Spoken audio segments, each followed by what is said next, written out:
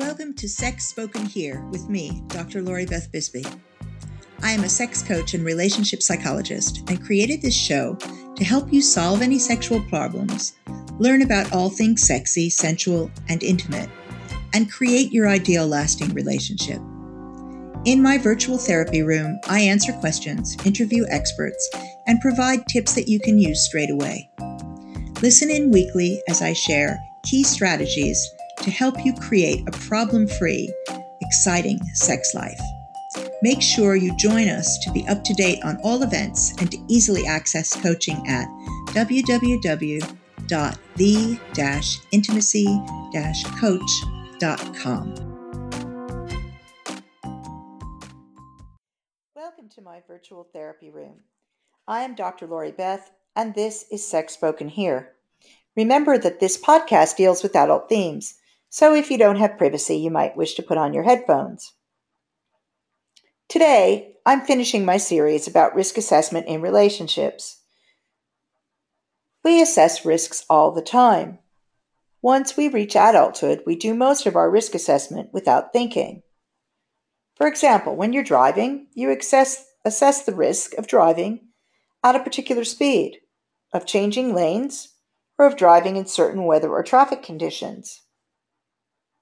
You do this by taking in information about the road around you, your state of being, whether you're tired, awake, feeling ill, using all of your senses and taking in information from the outside, like looking at weather reports and observing the other cars on the road. When you first begin to drive, this takes much more effort and energy. Once you've been driving for quite a long time, you don't need to think as much in order to assess risks. We assess risk according to what we have learned about the risks inherent in any given situation. We assess based on what we have learned from others, from books, television, and other media, and from our own life experience. All of us travel with baggage, some with just a carry-on, and others with whole steamer trunks full. The problem isn't the baggage itself, but rather the unexpected contents. If you're unaware of your own patterns, your risk assessment will be faulty, so you'll make poorer choices. For some, this means choosing relationships that turn out to be abusive ones. For others, this means choosing partners who cheat. And for some, this means choosing relationship after relationship with people who are abused or are dependent upon substances. And for still others, this simply means choosing unhappy relationships. We tend to choose on some level what feels familiar to us. Now, that doesn't necessarily mean that if you choose relationships with people who abuse substances, that you definitely came from a family where there was substance abuse.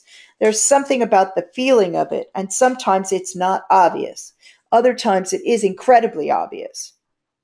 It is not unusual, for example, for people who have grown up with domestic violence around them to choose relationships in which domestic violence occurs, either in which they perpetrate or in which they experience domestic violence. But that's not a given. So the pattern can be very simple and straightforward, but it can also be very complex. I know my own patterns very well now, as I've had lots of therapy and coaching and done other types of personal work on myself. I've also worked with many, many people, so I've learned from my work with them.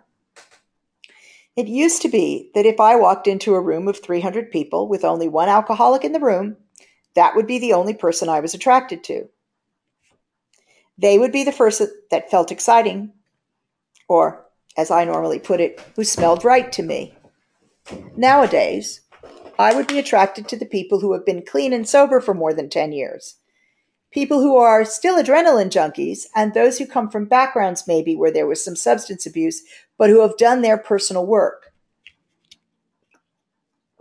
I still like the edge, but my pattern has changed because of the personal work I've done.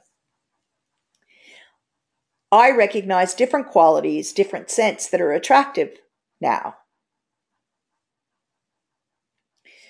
Now, I need to point out, I am not, nor have I ever been, an an abuser of a dependent on, an abuser of alcohol or drugs. I did smoke cigarettes for very many years. I was not brought up in a family in which there were alcoholics or drug abusers. But the pattern is in my wider family. And so that was something that I recognized as attractive. The hardest thing for most of us to admit is that we've made a mistake in a relationship and then to walk away from the relationship. And in the worst case scenarios, this can get you injured or even killed. Gavin de Becker is an expert on security, threat assessment, and personal protection. He's written quite a number of books now, but the book that I first read and first began to give out to clients many years ago is called The Gift of Fear, and I highly recommend that everybody reads this book. In this book, he talks about how far we as human beings have moved from our primal senses. Fear is the body's way of alerting us to danger. Many people no longer pay attention to fear or to gut instincts in which they feel uncomfortable. De Becker talks about how essential it is that we learn to reintegrate our primal senses as they keep us safe or will keep us safer, and ignoring them may get us injured or killed. Often people have an intense gut feeling and then talk themselves out of it. You might meet someone and you feel uncomfortable, but you say, "Oh, I'm being unfair," or "I should give him a chance."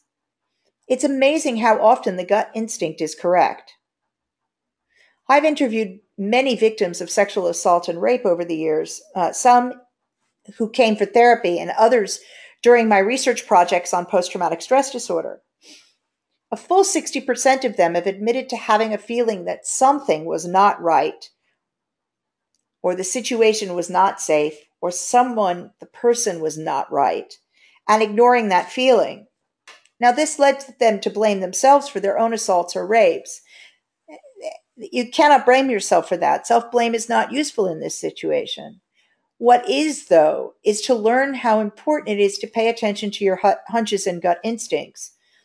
They're often correct because they're based on a whole host of perceptions that happen on a less than conscious level.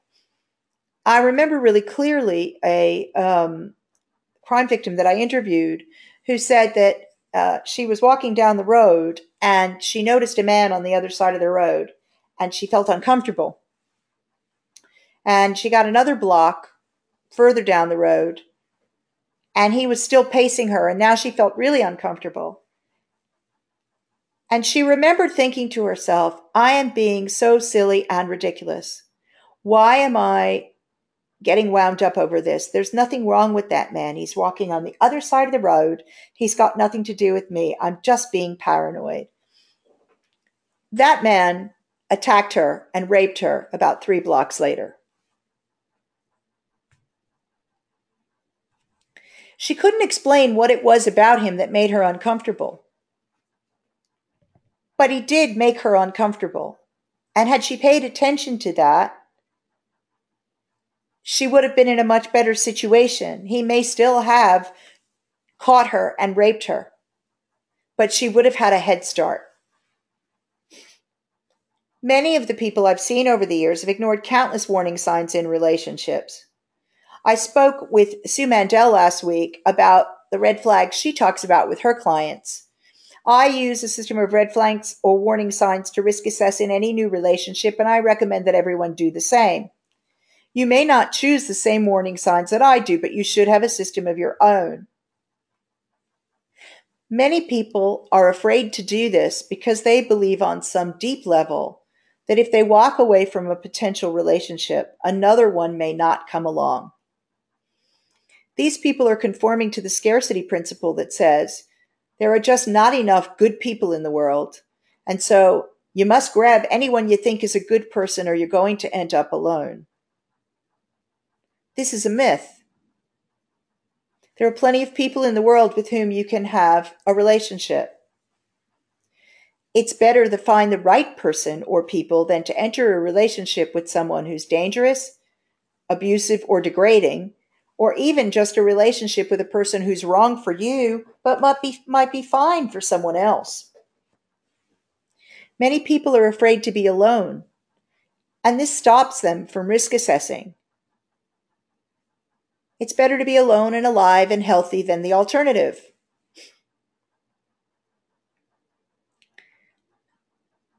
If you want to relearn to be in touch with those primal senses, you have to learn again to observe. You have to learn to observe your body and the feelings that you get in your body, and to distinguish between what's an anxiety or a worry and what's an actual gut feeling that you need to act upon. They feel very different. I describe an anxiety or a worry as something that kind of gives me the jitters. It's mostly in my head. I don't feel it a lot in my body. Or it's about something that I can't do much about, or that I'm choosing not to do something about. So, for example, let's say I am anxious about an exam that I'm going to take, and I'm spending my time being anxious about the exam instead of actually studying for the exam. That's kind of useless energy. Whereas a gut feeling of concern or fear or worry, that I actually feel in the gut. I feel it in my body. The hair stands up on the back of my neck. My breathing might change, and often does. Those are the sorts of things that you want to be paying attention to physically and interpreting. Will you always make the right decision? No, you won't. Sometimes you will walk yourself out of a situation that actually was probably fine anyway. Other times, although you'll decide to act on the gut feeling, you won't do so quickly enough, and whatever it is that you were concerned about will happen anyway. And other times, you'll be fooled. And that's just how it is. And even somebody as experienced as I am can be fooled by people on occasion who are setting out to fool you.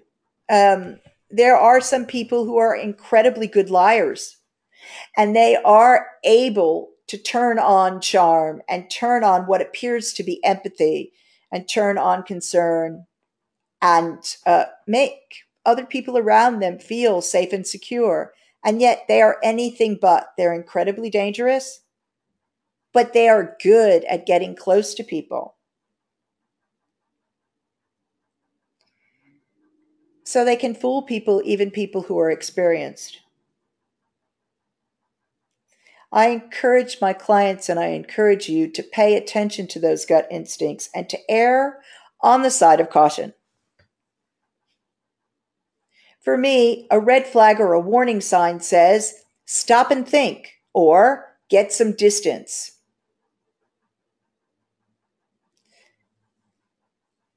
I feel frightened or deeply anxious, or my gut tells me something is off. This is my first warning sign, and this is to me the most important warning sign to pay attention to.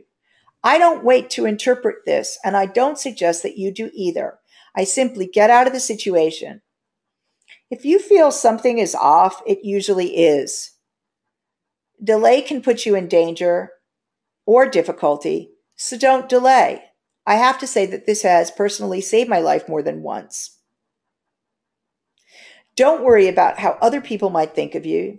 Don't pass go. Don't collect 200 pounds or $200. Just get out of the situation. See your fear as the gift that it is, the sign that tells you that you are in danger. This one can be especially important for people who enjoy BDSM and power exchange and who are meeting up with someone who they don't know well and they don't know much about. And speaking of that, one part of risk assessment is to find out what you can about the person that you're entering into any kind of relationship with. Observe their behavior with you, with friends, family, with the servers in the restaurant, online,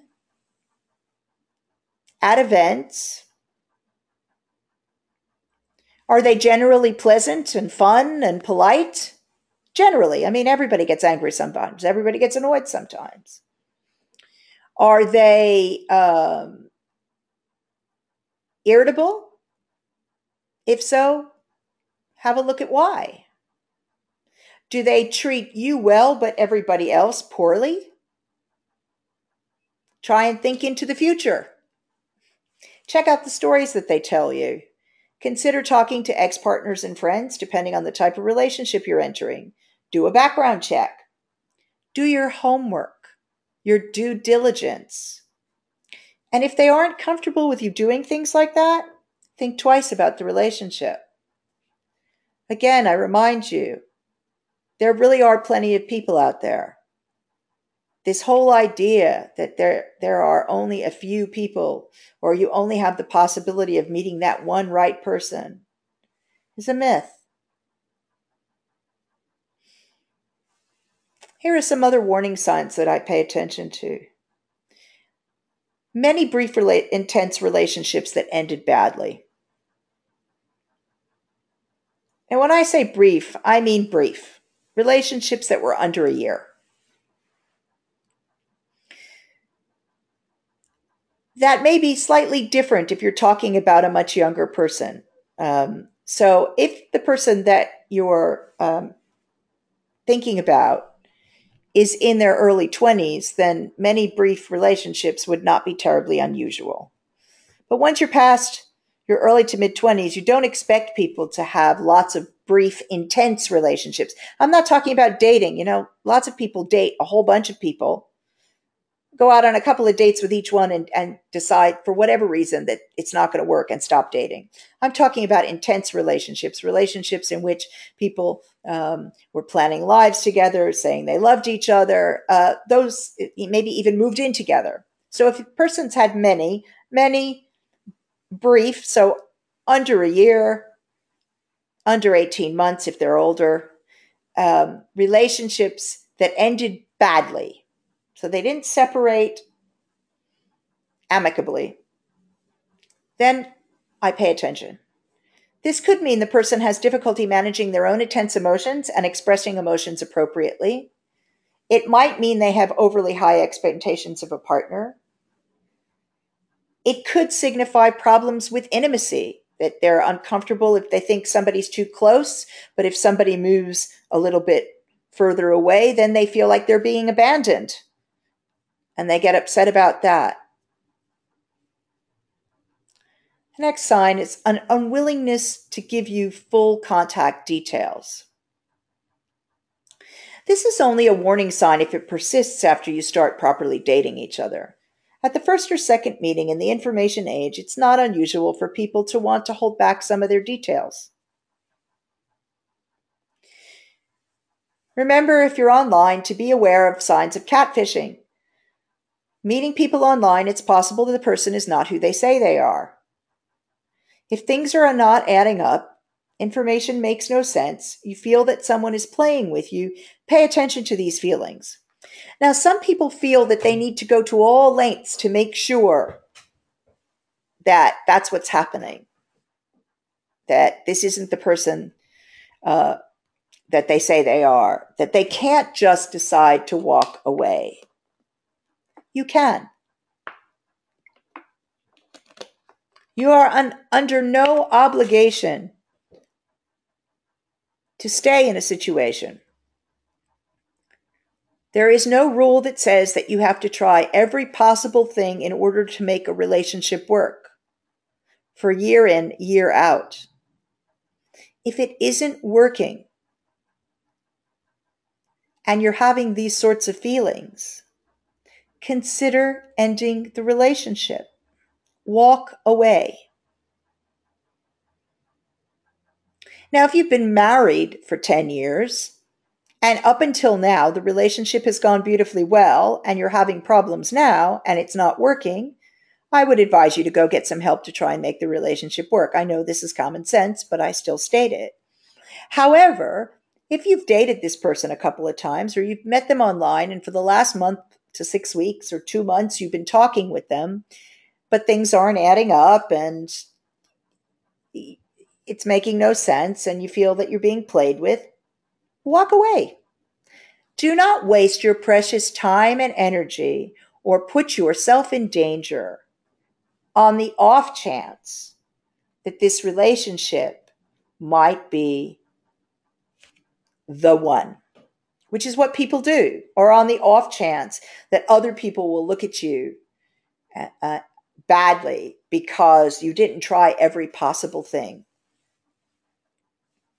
When people are extremely sensitive to anything that approaches criticism, or if you have a different opinion from them,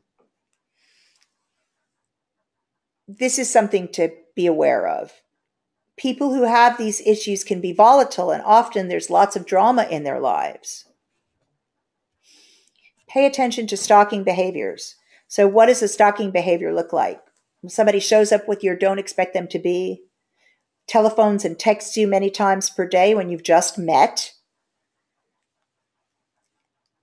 doesn't observe the boundaries you set, surprises you at work or at home, is constantly following all your social media.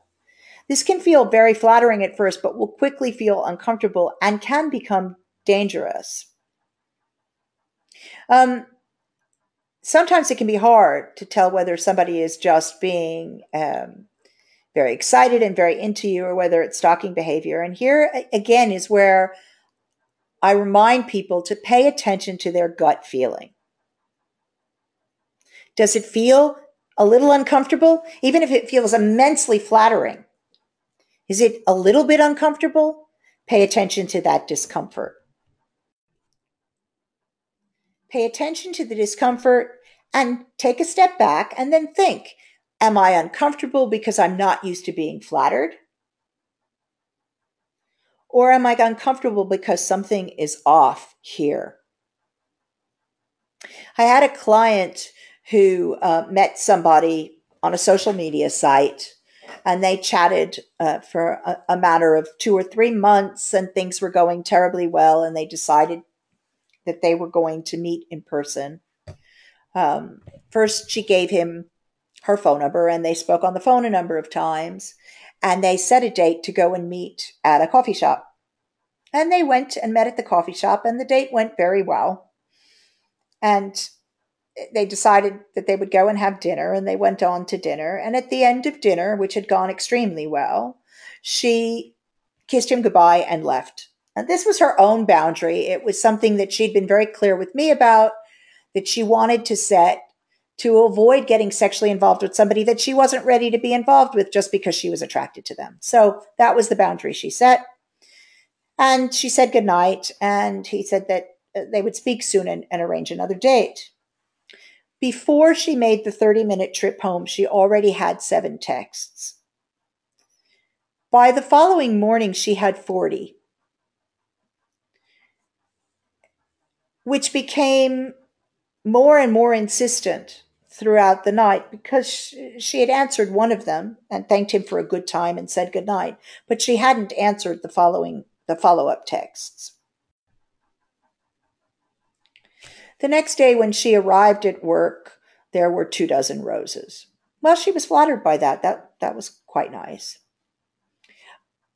But at lunchtime, he was waiting for her. Now she felt very uncomfortable. But she'd had such a good time, and he was a relatively well-off man, and he had a good job, and he ticked all the boxes of what a good catch would look like. She didn't really pay attention to how uncomfortable she was that he'd just shown up at work at her lunch break. And she didn't consider how it was that he knew when her lunch break would be. And so she allowed him to take her out to lunch, and they had a lovely meal, and she agreed to see him the following night. That night she was going out with a friend. When she returned from her evening with her friend, he was sitting on the steps outside of her house. Now she became very alarmed. And thankfully, her friend had been the one who'd driven. So her friend was dropping her off, and her friend escorted her into the house. She said in no uncertain terms to the man, "Look, this makes me feel very uncomfortable. I'd like you to leave. He did not really apologize, and he was clearly annoyed, but he left. Following this became a very serious stalking campaign that lasted until he was arrested, and then began again when he was let out, because he was put in jail overnight, until he actually met someone else. And this went on for a period of 8 months and was petrifying for this client. That is part of why she had entered therapy. This story really illustrates the places where you have signs that things may not be right, but don't necessarily act on them. And her reasons for not acting on them were twofold. For some of the things that she didn't act on, the reasons were to do with social convention. And for others was because what he was doing felt good. I urge people to be worried when someone must control every aspect of a date, a conversation, or a meal, and when they are immediately controlling without your consent, because this really is a sign of deeper issues. Demonstrations of intense jealousy when you haven't known each other for very long, or of jealousy around the time you spend with friends and family and at work. This tends to highlight insecurity and the need to control and doesn't bode well for safe, happy, and healthy relationships. Empathy is essential to a good relationship. Empathy is the ability to feel things from another point of view, to understand and share their feelings. If a person cannot take the viewpoint of another, cannot see things from another's vantage point, it is unlikely that they will be able to share someone else's feelings. Some people can approximate empathy but don't truly feel it. People who don't have empathy don't consider how their actions might impact upon others, and cannot put themselves in another's shoes to see how the words they choose or the things they do might cause another to feel. Another concerning sign is black and white thinking. People who cannot tolerate any ambivalence swing from positives to negatives. They find it difficult to stay connected to someone positively if the person has done something that has caused them to be upset or feel angry. You are either the most wonderful person on the planet or the devil incarnate. They swing back and forth, and it can be hard for others to know where they stand. They have an unrealistic expectation of others and project their own fantasy and viewpoints onto others. The inability to take responsibility and apologize is a huge warning sign. People who cannot take responsibility for their actions and mistakes, thoughts and feelings cannot learn, and so they don't change. They don't apologize because they cannot see how any outcome is their responsibility, and they also often lack empathy, so they cannot imagine how the other person feels. The inability to control intense emotions is another warning sign. People who cannot soothe themselves take out all of their feelings at full intensity on those around them. They're often volatile, sometimes violent, and require immediate and constant attention. Risk assessment is about being observant, being conscious of your own biases, your own history and patterns, being able to separate your feelings from those of others, and listening to your primal senses and acting on them. Risk assessment is an ongoing, lifelong process. Once you're well-versed and have practiced a lot, it becomes second nature. If you do it well, your relationships will be filled with excitement and pleasure and be long-lasting. If you don't do it well, you'll find yourself in dicey situation after difficult situation. Thanks for joining me for Sex Spoken Here with Dr. Lori Beth Bisbee. Write to me with suggestions for the show, questions you want answered at drbisbee@the-intimacy-coach.com. That's DRBISBEY at the-intimacy-coach.com. Follow me on Twitter, Instagram, Facebook, and check out my YouTube channel. For a free 30-minute strategy session with me, go to https://the-intimacy-coach.com and click on the button that says schedule now on my contact page. Why not join me for my upcoming free webinar, 4 Secrets for Arousing and Igniting Your Authentic Sexual Self. Click on the link in the podcast notes to sign up or head to https://the-intimacy-coach.com/4, that's the number 4, -secrets/. I look forward to seeing you next week for part 1 of the care and feeding of the vagina. If you enjoyed this podcast, do subscribe and please leave a review on Stitcher or iTunes. Any reviews you leave can be anonymous. Thanks for listening.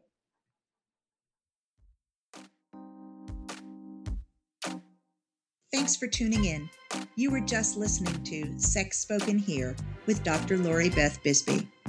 If you enjoyed the show, please leave a review here on iTunes or on Stitcher. And make sure you head over to www.the-intimacy-coach.com to subscribe for free newsletter updates to help you create and sustain an exciting, trouble-free sexual life. Stay tuned for upcoming weekly episodes on all topics, sexy, sensual, and intimate. Thanks for listening.